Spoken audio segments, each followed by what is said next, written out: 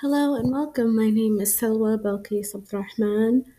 You are listening to my podcast, The Painful Truth of Our 16th President, aka Abraham Lincoln.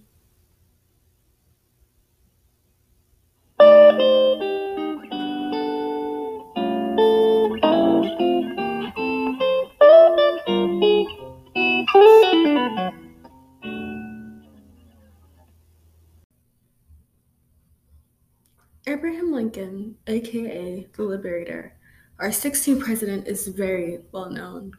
While he did a variety of things, he's known for one thing in particular, and that one thing is freeing the slaves. Today we're going to review why he freed the slaves and what did he really think about equal rights. Throughout this review, ask yourself what was the reason behind it and what did he hope to gain from it. So we start in Civil War, and this starts in April 12th, 1861. It was Democrats against Republicans or the South versus the North. It would be a fight to liberate and free the African Americans from the oppression of slavery. Abraham Lincoln served as our president. During this time, he realized that this fight was going absolutely nowhere, and the South and North were still divided. He already threatened the South with the abolishment of slavery. The South started their independence but was not legally independent. So, Lincoln does have the right or the power to abolish slavery in the South. But he's fully aware of the consequences of freeing 4 million slaves. Quote from Abraham Lincoln from Aurora, Illinois: "Free them and make them politically and socially our equals. My own feelings will not admit of this, and if mine would, we well know the great mass of white people will not.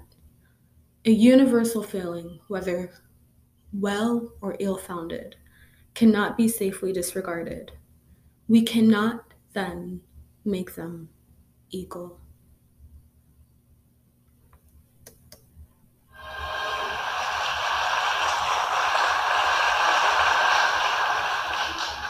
And now the tune written expressly for me, Strange Fruit.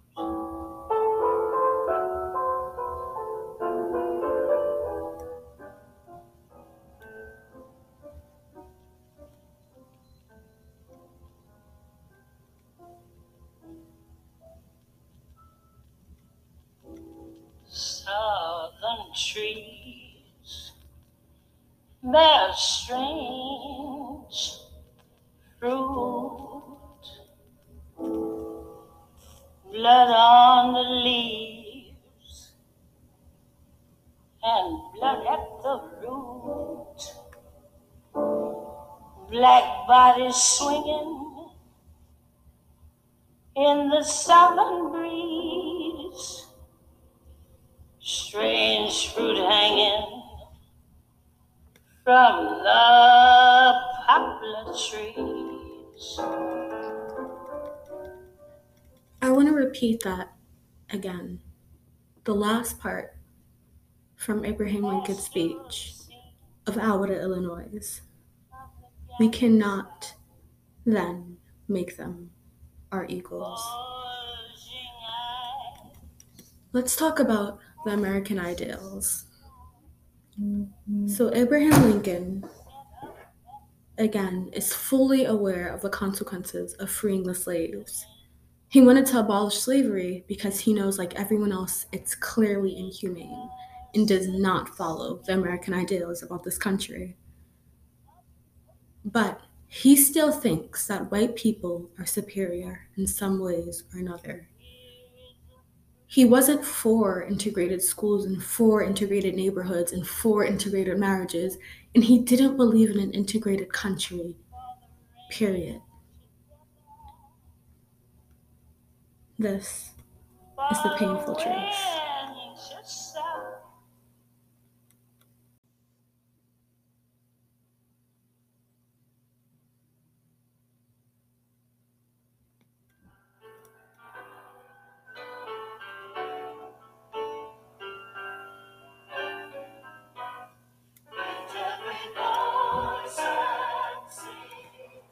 This is the Black National Anthem. You could see it's clearly different, but a lot of things were different.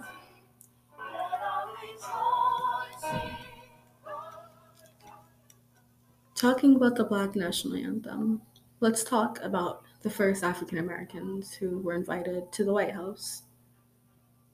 So, this was in August 14th, 1862. Abraham Lincoln invited 5 free black men from Washington to the White House to discuss the freedom of slaves in the South. These were well educated and one of the elite African Americans. They did not only meet Abraham Lincoln, but James Mitchell. Lincoln appointed Mitchell Commissioner of Immigration. This meaning he helped people leave their own country or their home country and settle of another permanently.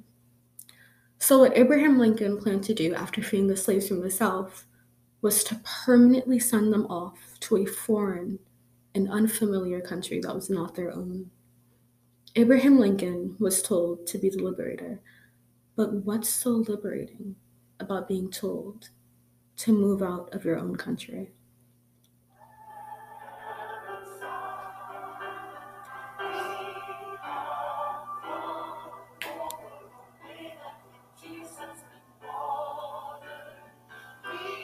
Abraham Lincoln then says to those African Americans, "You and we are different races.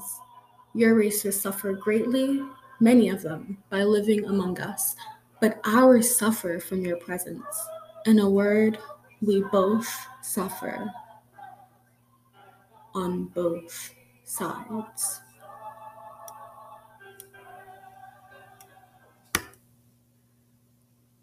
We both suffer on both sides.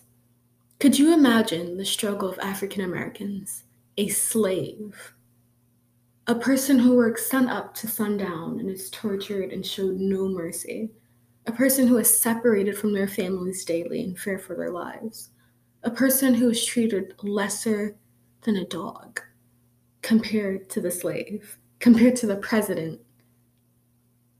It really shows how much the white Americans cannot fathom the struggle of a Black person, even in now present times. There's a serious disconnection that white Americans cannot even begin to comprehend. In 2013, the Black Lives Matter movement was established, and saying Black Lives Matter was something people would say, of course, including African Americans. And when someone, mostly white people, would hear this, the response would be, "All lives matter." And what those people who said that were doing were silencing Black lives. This is exactly what Abraham Lincoln is doing in this situation, silencing the struggle of African Americans. When they came to him saying, "We're struggling," he said, "In a way, we struggle on both sides."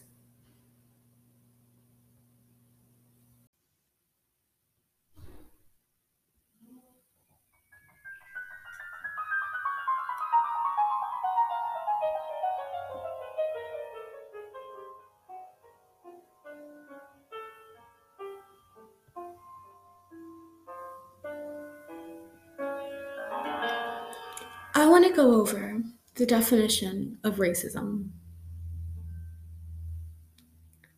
So, usually involving the idea that one's own race is superior and has the right to dominate others, that a particular racial group is inferior to others.